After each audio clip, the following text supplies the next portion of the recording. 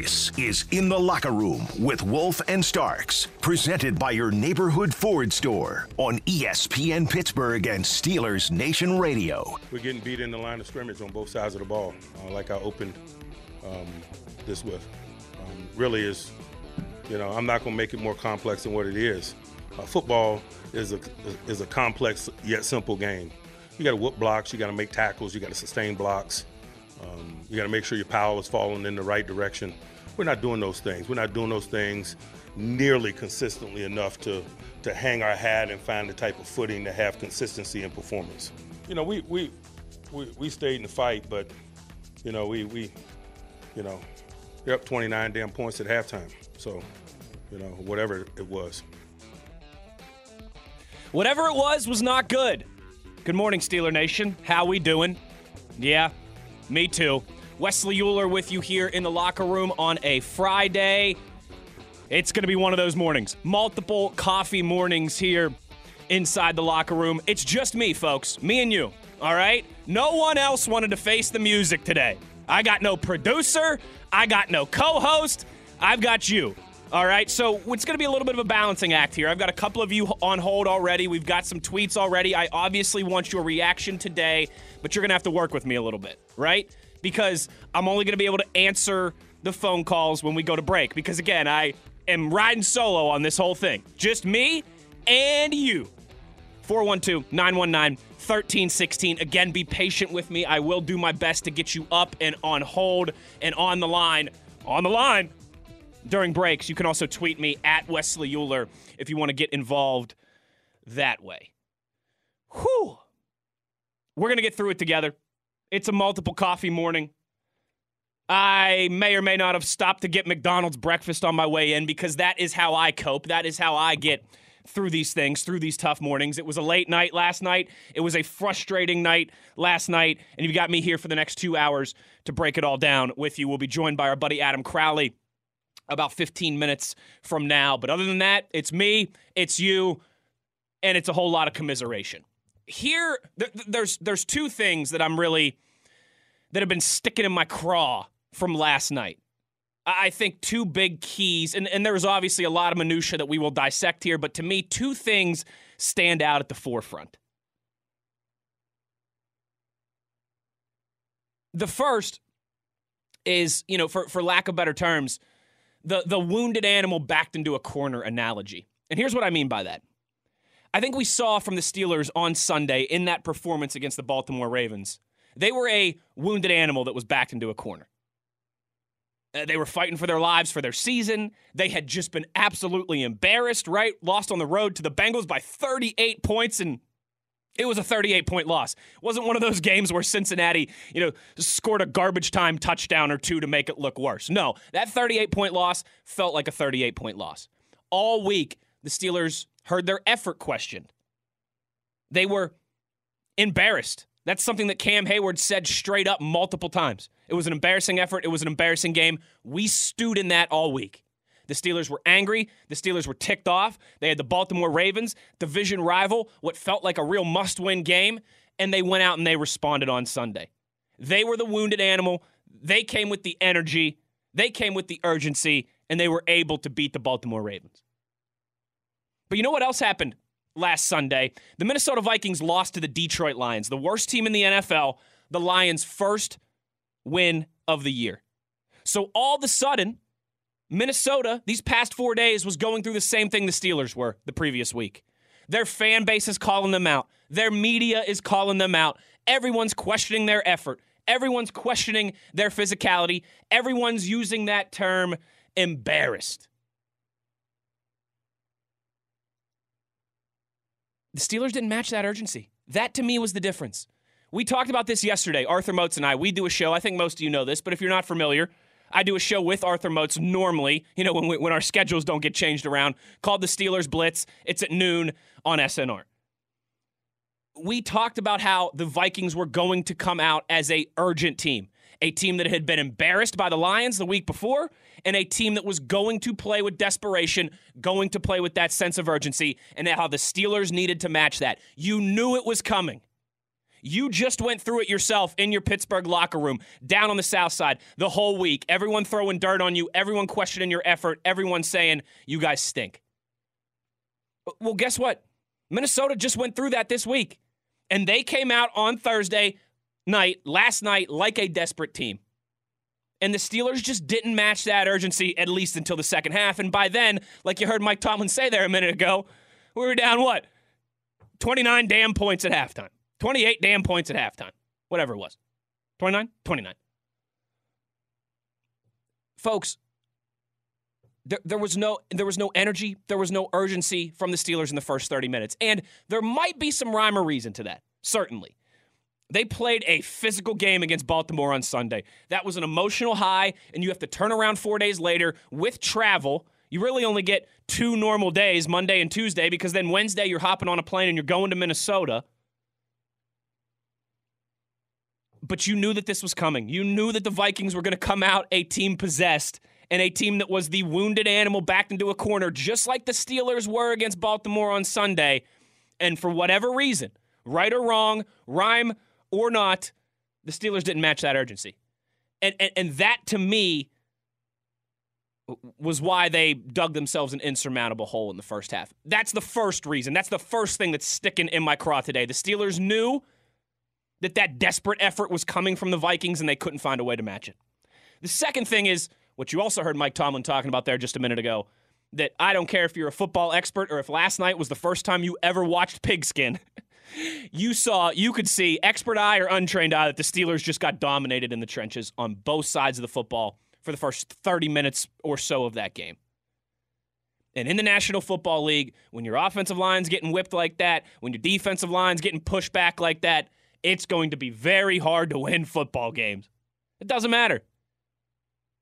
It doesn't matter who your quarterback is. It doesn't matter what else you got going on in terms of a couple splash plays. If your offensive line is not protecting at all, if your defensive line is getting parted like Moses in the Red Sea, that's what you get. And so those, to me, are my 2 biggest takeaways as we sit here, as we start the commiseration on this Friday morning. Number 1, you knew the Vikings were an embarrassed, wounded animal, a desperate team, and you couldn't match that urgency for the first half an hour. And number 2, man, I don't care if it's middle school football or if it's the Super Bowl. You get dominated in the trenches like that on both sides of the football, it's going to be a 4-score deficit at halftime.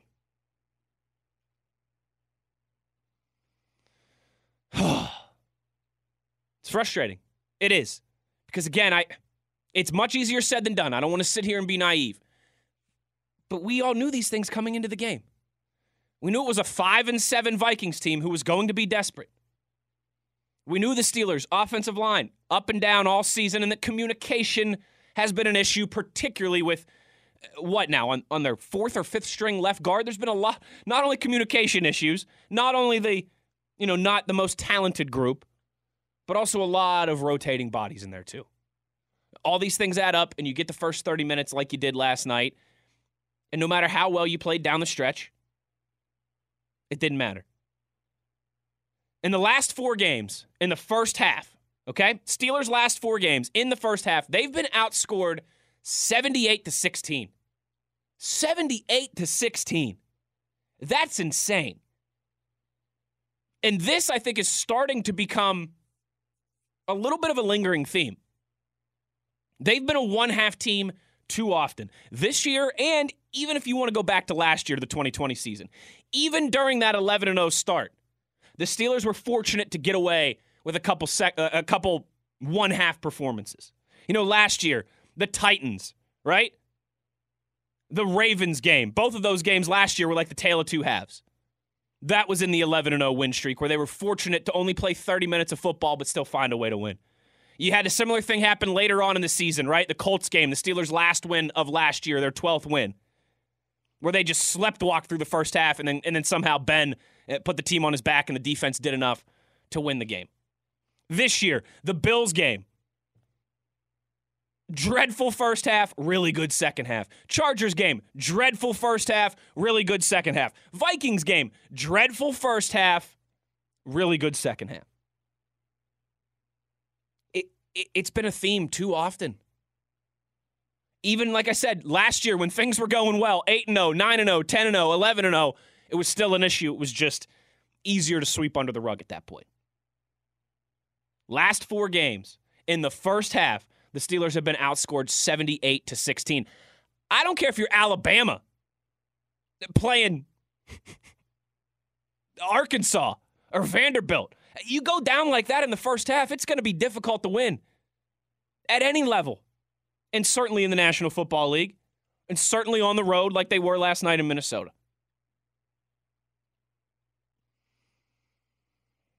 Those, to me, are the things that stand out. And there's some minutia that we'll get into. I want to talk a little bit more about Najee Harris and his usage, particularly early in games. I think that plays into this. And some of the things that they were doing schematically on defense that might have been able to at least not let Dalvin Cook run through the Red Sea like he's Moses. It's a whole lot of frustration.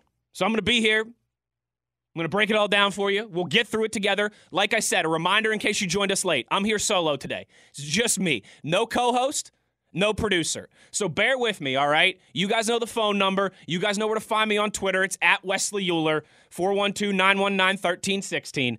I'll do my best to get you guys up on hold and everything during break. We will roll through your reaction today. I'm here solo, so I want to talk to you guys. I want to get the pulse of the fan. Up next, we'll talk to Adam Crowley, our buddy from the Steelers Radio Network from here on ESPN Pittsburgh as well, too. We'll talk to the Crow Man, and then it's going to be all you guys for the rest of the first hour.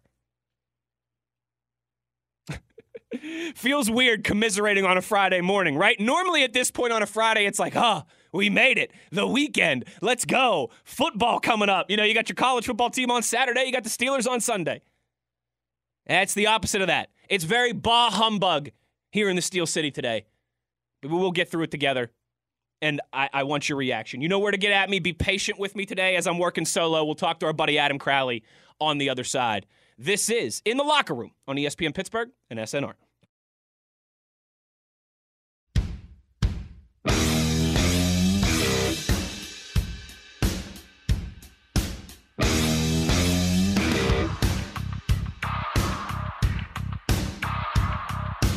This is In the Locker Room with Wolf and Starks, presented by your neighborhood Ford store on ESPN Pittsburgh and Steelers Nation Radio.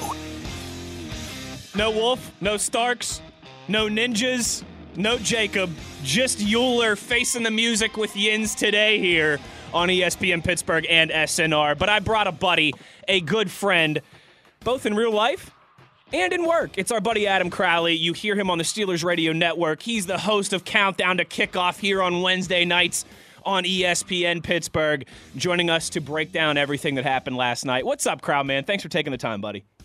Oh, thanks for having me on. I love talking the day after a Steelers disappointing loss, and today would qualify, I'd say. Yeah, disappointing loss, disappointing performance, whole lot of disappointment in there. We'll get into all the minutia and break it down here in the next 15, 20 minutes or so. But, Adam, is it just as simple as, you know, like I think a lot of times we do try and overcomplicate these things, and Mike Tomlin said this himself last night in his postgame, like football is a complicated game, but it's also a simple game.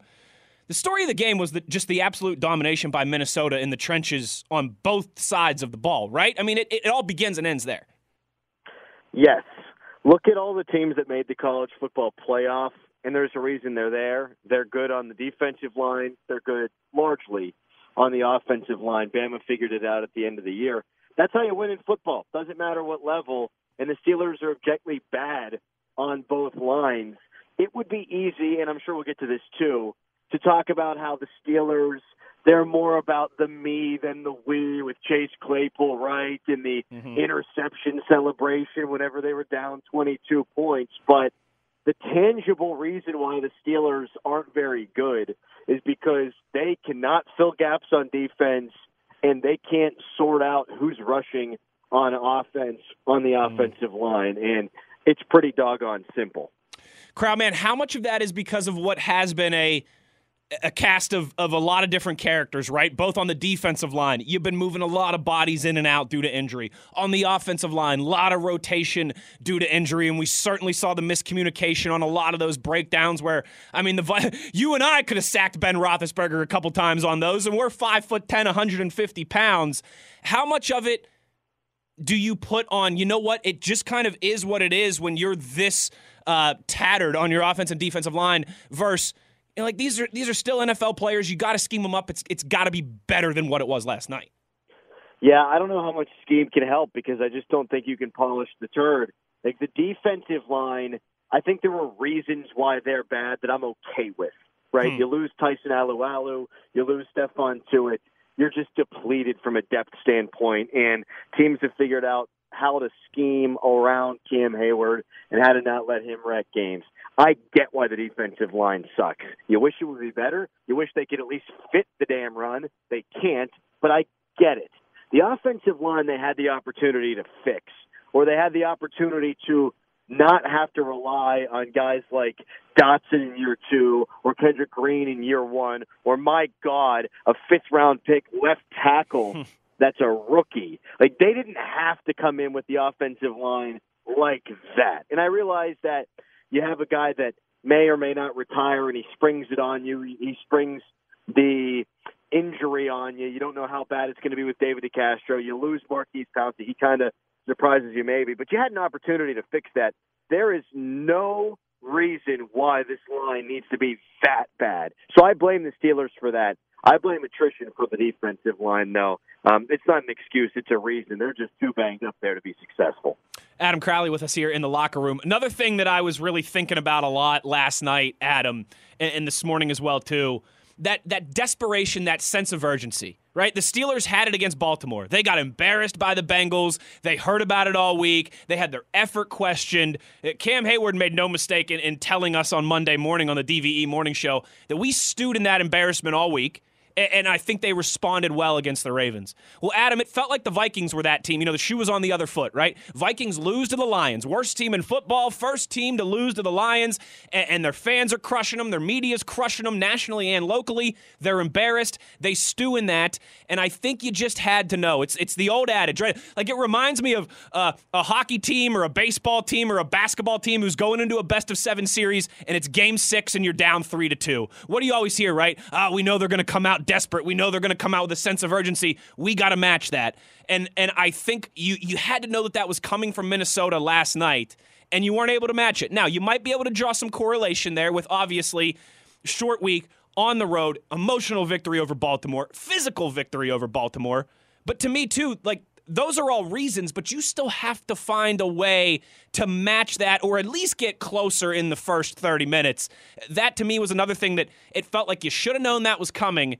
And you know, for legitimate reasons or not, they just weren't able to match that emotion, that desperation, that desire from the Vikings. Yeah, and I'm getting tired of that happening. It happened against Cincinnati. Yep. I thought that it happened against the Chargers, too. This team isn't good enough to screw around for 30 minutes. They're not even close to good enough to screw around for 30 minutes. And to me, it's not about matching desperation. It's about packing your lunch pail full of some desperation yourself. Like, you got to come in and you got to win a football game because you're trying to play in January. And if you don't know that, boy, that's a disappointment. Yeah. And Mike Tomlin needs to take some of that heat, too, because Mike Tomlin, I think, throughout his career has been a master motivator, one of, if not the best motivators in the entire National Football League. But this year's team is just simply not getting that message. And maybe, again, we're talking about the tangible, right, which is the offensive and defensive lines just aren't good enough, and therefore maybe it looks like you don't bring that desperation. But, man, you can't be okay with getting embarrassed like that. Yeah. And it seemed like they were kind of okay with getting embarrassed like that by the Cincinnati Bengals, the way that guys like Chase Claypool talked after that game. You can't be cool with it. I mean, you hear Ryan Clark. It's embarrassing, right? You hear other ex-Steelers, your guy, Arthur Moats. I mean, it's embarrassing to see this team play that way. And I keep coming back to this, Wes. How can you not fundamentally fit the run? Like, how can you not fundamentally fix that? And it's guys like Devin Bush and Joe Schobert who are catching blocks instead of beating blocks. How can you not go into a game and say, F this, I'm at least playing as hard as I possibly can. I'll fly around, and maybe if I miss an assignment that way, we can live with it. But they're just catching these blocks, and it's embarrassing. I can't remember the last time a Steelers defense has looked this bad. In fact, in our lives, Wes, in our conscious football watching lives, I don't think it's happened. Oh. I'm trying to think. I don't think it's there. I got nothing. They gave up 55 to the Patriots. I mean, they've had their struggles in single games. Right, yeah. Like in those 2 games against the Jags in 2017. Yes, and they did, I guess, have some problems against the run with the Jags in Mike Tomlin's first year, but not like this. The Minnesota Vikings had more rushing yards in one half than any team in the NFL has had this season, and that's against the Pittsburgh Steelers. Yep. What do you think Mr. Rooney's saying? Watching his team with that logo on the one side of the helmet get run on like that. There was one point, Wes, where Dalvin Cook, according to the advanced metrics, had 11.6 yards per carry prior to contact. Goodness. How is that even possible? Yeah, and I saw your tweet. Our buddy Mark Cabali, bad Achilles and all, could have run through some of those holes. You and I both have infant daughters. They could have gained some yards through some of those holes. It was bad, buddy. You mentioned Schobert and Bush there, and this is Pittsburgh. It's a linebacker town. It's a linebacker fan base. Boy, have those two been roller coasters. They've been the Phantom Menace this year, right? They have had some good moments, but there's been a lot of lows. I think you could certainly maybe say more lows than more highs. But it was last night I think the pinnacle of that, the ultimate example of that, when Buddy Johnson, a guy who I have high hopes for in the future. I said during training camp I thought he'd be the green dot guy for this defense one day in 3, 4, 5 years. But he's also, I think, only been dressed for 4 or 5 games. I mean, he's been a scratch a lot of times. He hasn't gotten a helmet a lot of times. And he's out there getting big snaps in big moments. That, to me, was a direct indictment on everything we've seen from 93 and 55. Big time. And I love to see it. I mean, Marcus Allen, we saw him last year, and it wasn't very good. But Mike Tomlin, he's turning over those stones, as he said. And, hey, the options are very literally not better right now, even than the struggling guys that they've got. But the guys that they've played, Bush, Schobert, they can't be out there all the time because they haven't earned that. On the defensive front, when you bring in a guy like Adams, you need to do stuff like that because the other players not named Cam Hayward haven't done enough to earn that. And sometimes it's about getting better. Sometimes it's about sending a message. In this instance, I think it's about sending a message and hoping and praying that maybe you get more productive snaps. But I'm happy with Mike Tomlin not saying, well, these are the guys we've got. We're going to stick with them. No. You can't do that. And at least he played some other people. But there are no other options now. I mean, where do you turn now? Right. There's nowhere to go. Not on the offensive line, I don't think. Not on the defensive line, not at linebacker.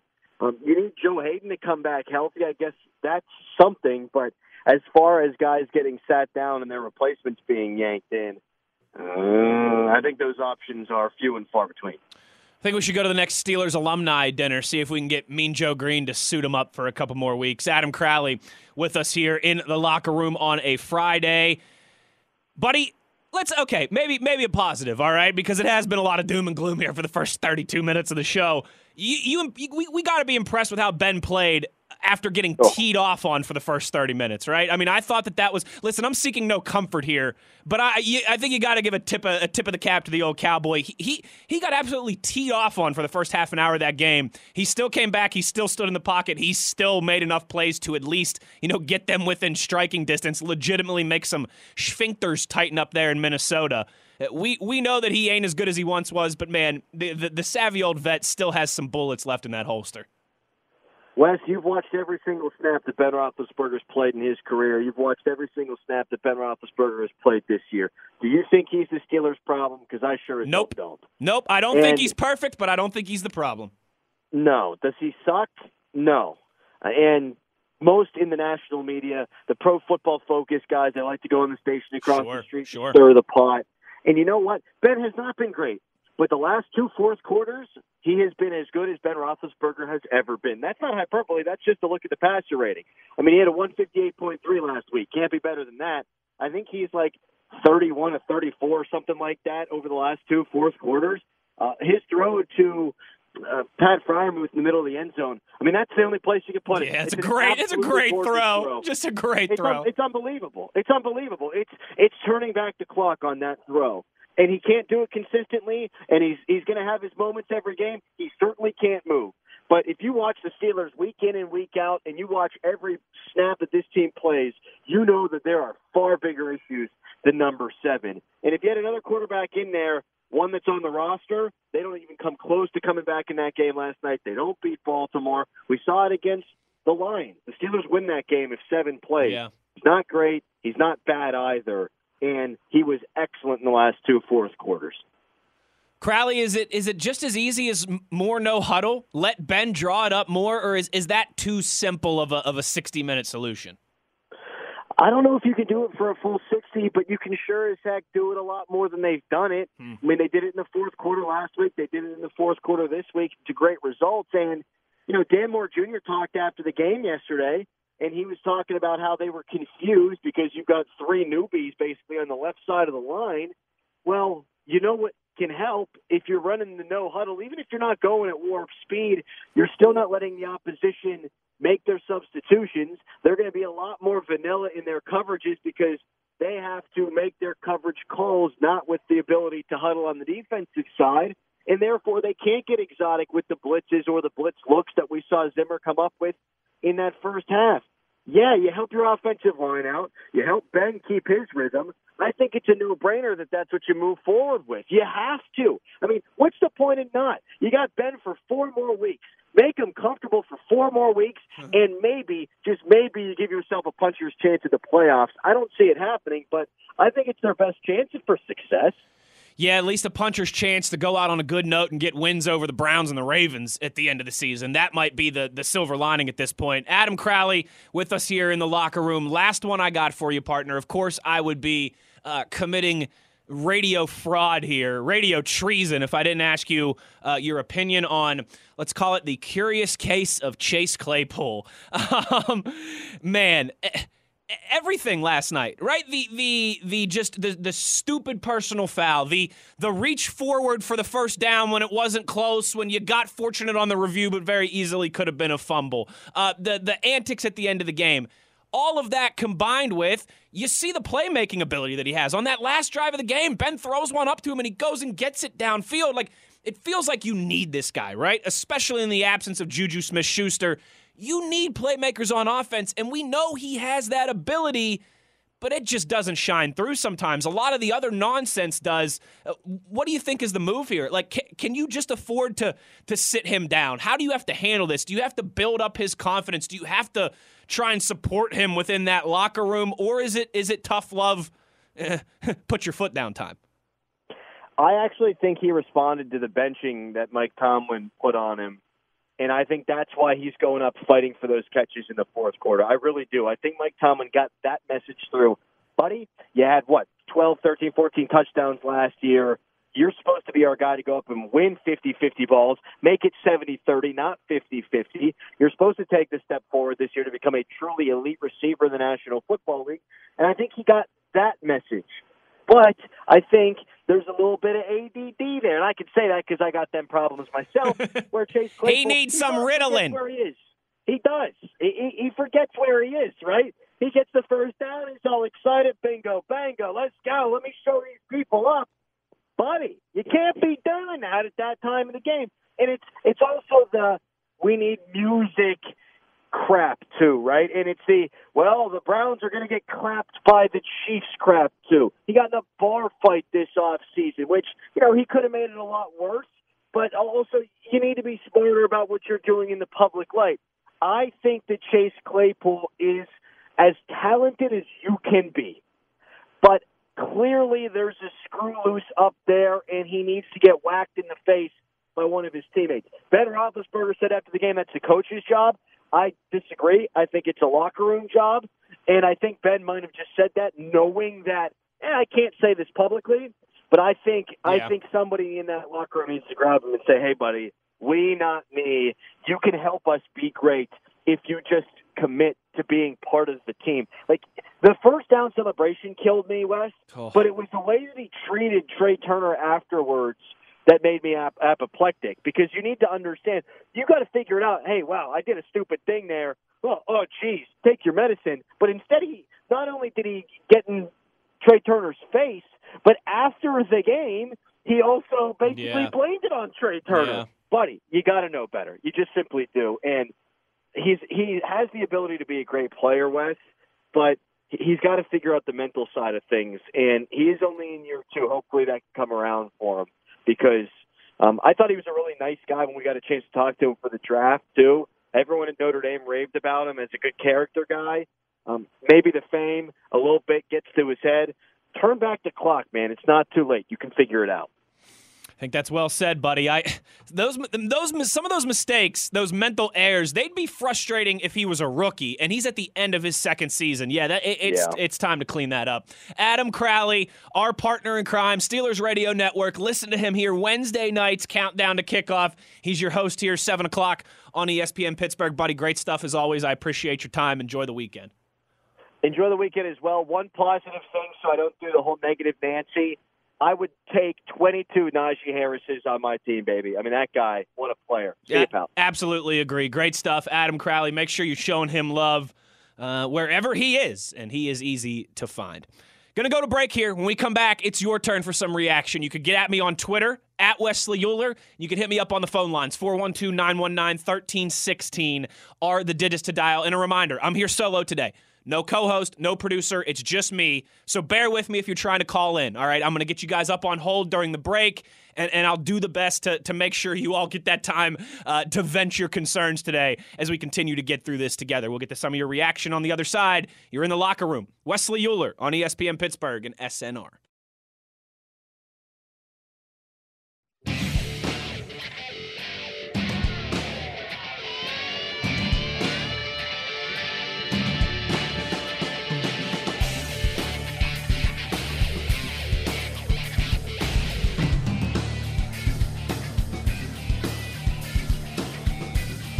This is In the Locker Room with Wolf and Starks, presented by your neighborhood Ford store on ESPN Pittsburgh and Steelers Nation Radio.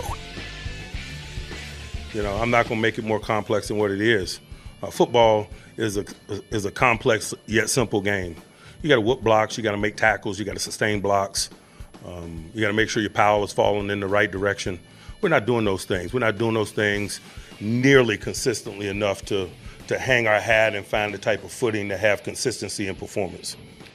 There's the comment, I should say, that I referenced from Mike Tomlin talking about football. Hey, it's a complex game, but it's a simple game. And when you're getting beat like that in the trenches, sometimes you don't have to make it too complex. It is just that simple. It begins and it ends there. Final segment of the first hour in the locker room. Wesley Euler with you today, riding solo. You know I want your reaction on the phone lines and on Twitter. Let's get it going here. Avi in Kansas leads us off. What's up, partner? How we doing? Good. How are you doing, Wes? Hey, okay. Last night stunk. I got to get McDonald's for breakfast this morning, so I guess it all wasn't lost, right? Yeah. Hey, first off, I'd like to tell you and your wife congratulations on the blessing of your newborn daughter. Thank you. I appreciate that. I only got a few hours of sleep. Yeah, a few hours of sleep last night because of that Steelers game and because of her. But you know what? It's been a lot of fun these last 2 months. So thank you. I appreciate that. Yeah, just remember they're a blessing when you having to deal with a cranky baby. That's absolutely, sure. Absolutely. Be grateful. Hey, you and Brian Backo covered a lot of things I was going to say, but I will just say a shout out to the old gunslinger. He still got left in the tank. That's one thing I love about the man. Yeah. I do work with his uncle at the plant I work at, and me and my son are planning on going to the Chiefs-Steelers game. Nice. Just praying that he can stay healthy to be able to play in that game. Yeah, that's a great call. I was worried about that. I think we all were probably, right, in that first half. I mean, there was 3 or 4 times that just uncontested Minnesota Vikings were just teeing off on Ben Roethlisberger. I think we were all a little concerned, hey, if this is the last ride, we don't want it to end like this. I'm very hopeful, too, that he's able to stay healthy and we're able to send him out, even if it's not to the playoffs, right? Just able to send him out on a right note, before he exits stage left and into Canton in the Hall of Fame one day. Right, I agree. His spirit, he's the ultimate competitor. That's one of the reasons why I love him so much, and I'm just tired of hearing people bashing him and stuff. But I just, in the year that they won the last Super Bowl with Jerome, everybody rallied around his last year. Yeah. This truly is Ben's last year. For them to come out like they have in the first half, and for the commentators to say they're tired, I understand it's a short week, but like I said, Minnesota was a short week for them too. Yep. But if they were so tired, where did the energy come in the second half? I understand it's a game of momentum, especially in the pros, but I'm not buying that crap. I'm like you. Where's the intensity? And then you got the immaturity of Claypool with the thing at the end. I missed that part. My thing was streaming, but after I heard about it on the radio, I'm pissed. I mean, he needs to be benched. We got James Washington. We picked up Anthony Miller. He's hardly got a chance. And I did want to ask you. You and Brian talked about Buddy Johnson. Did he play last night? He did, absolutely. Oh yeah, he got a nice run of snaps. There was a time there where it looked like Schobert and Bush both were sat down there for a couple series. And yeah, like I said, when you go from Buddy Johnson not getting a helmet in a lot of games to all of a sudden he's out there that's a message loud and clear from Mike Tomlin and company. Well, I thought that should have been done a long time ago, because when he got drafted, just like you were talking about earlier, he got compared to Vince Williams, a down here thumper, and I've seen his game in Texas A&M and physical, where Schobert's not real physical. He's so small, he's got to read and react smart-wise, but Bush hasn't been the same. His mentality, too, with the CAD off-season stuff, and then you got Claypool with his nonsense, too. Yep. But mentally, he's not there. He's not reading, reacting. He's going through the motions, and it was there. I mean, he did splash, Bush actually had a few sightings last night, but yeah, I didn't. He was unnoticeable to me. Yeah, no, it's frustrating, man, and I think, like you said, all this stuff happening now when it just kind of felt like maybe they were starting to figure it out and could put together a nice run to end this season, kind of comes crashing back down last night. Avi, great stuff, partner. Always good talking to you. Thanks for the time, and enjoy your weekend. Hey, you too, buddy. There he goes. A lot of good points. Frustrating. And I was so high on Buddy Johnson when they drafted him. I loved his tape at A&M. He was a defensive captain. He was a 3-year starter in the SEC. But when he goes from hardly having much of a role on the defense all season to being thrust in there in very crucial moments, that's not because all of a sudden, he looked like Ray Lewis in practice. That's not because all of a sudden he looked like James Ferrier in practice. That's an indictment on 93 and 55.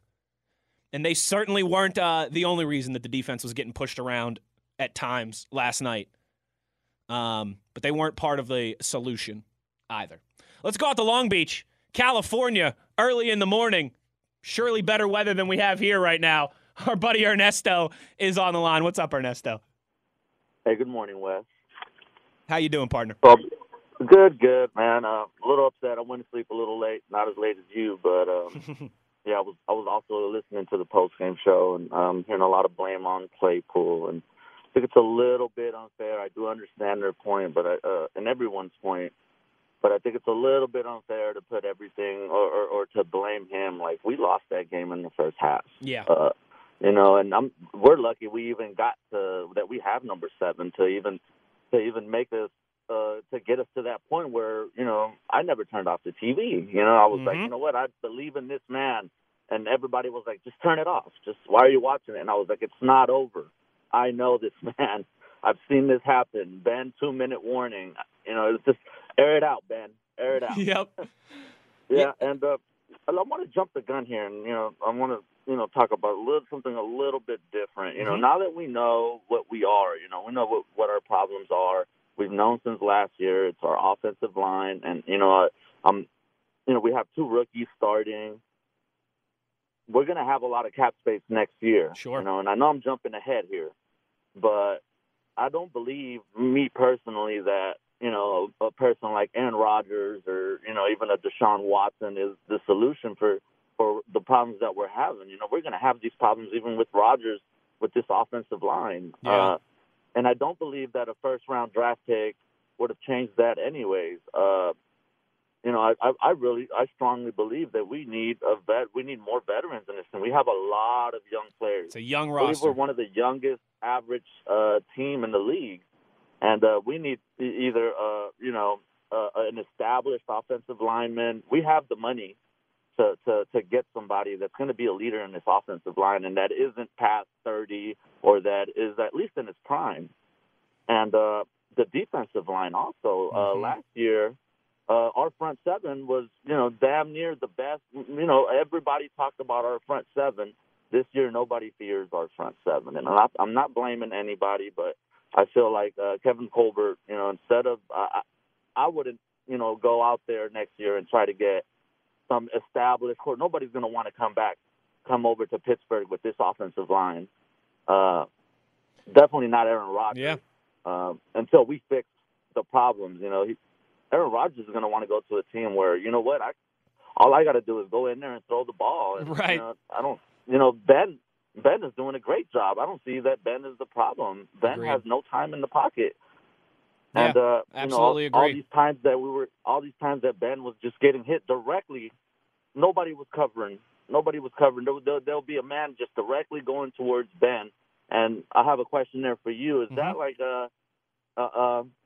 is that something that is it a coach's decision? It's a total communication breakdown, Ernesto. That's what was happening on the offensive line the first half. That's why you saw, like I said, I'm 5'10" and 150 pounds. All right, I mean I'm a decent athlete. I still play hockey once a week, but like I'm not a professional athlete. But even I felt like I could have maybe gotten a sack on Ben Roethlisberger in a couple of those situations. Guys were just running unblocked, uncontested, right into the backfield. A lot of times on Ben's blind side.